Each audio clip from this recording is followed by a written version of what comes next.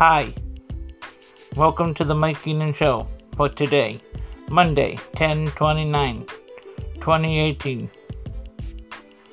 The Boston Celtics won over the Pistons on Saturday, 10-27, by the final score of Celtics 109, Pistons 89.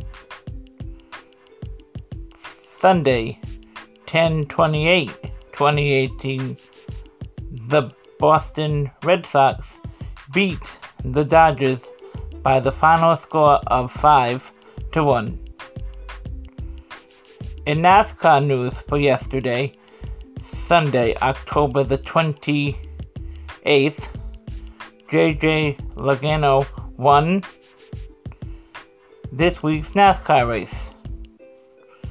Tonight, 10/29 on Monday Night Football at 8:15 p.m.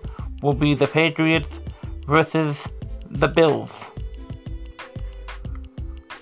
And congratulations to the Boston Red Sox on becoming the 2018 World Champions. Way to go, Red Sox. Have a good night, folks, and thank you for tuning in to my show. Tune in again tomorrow for another update. Bye.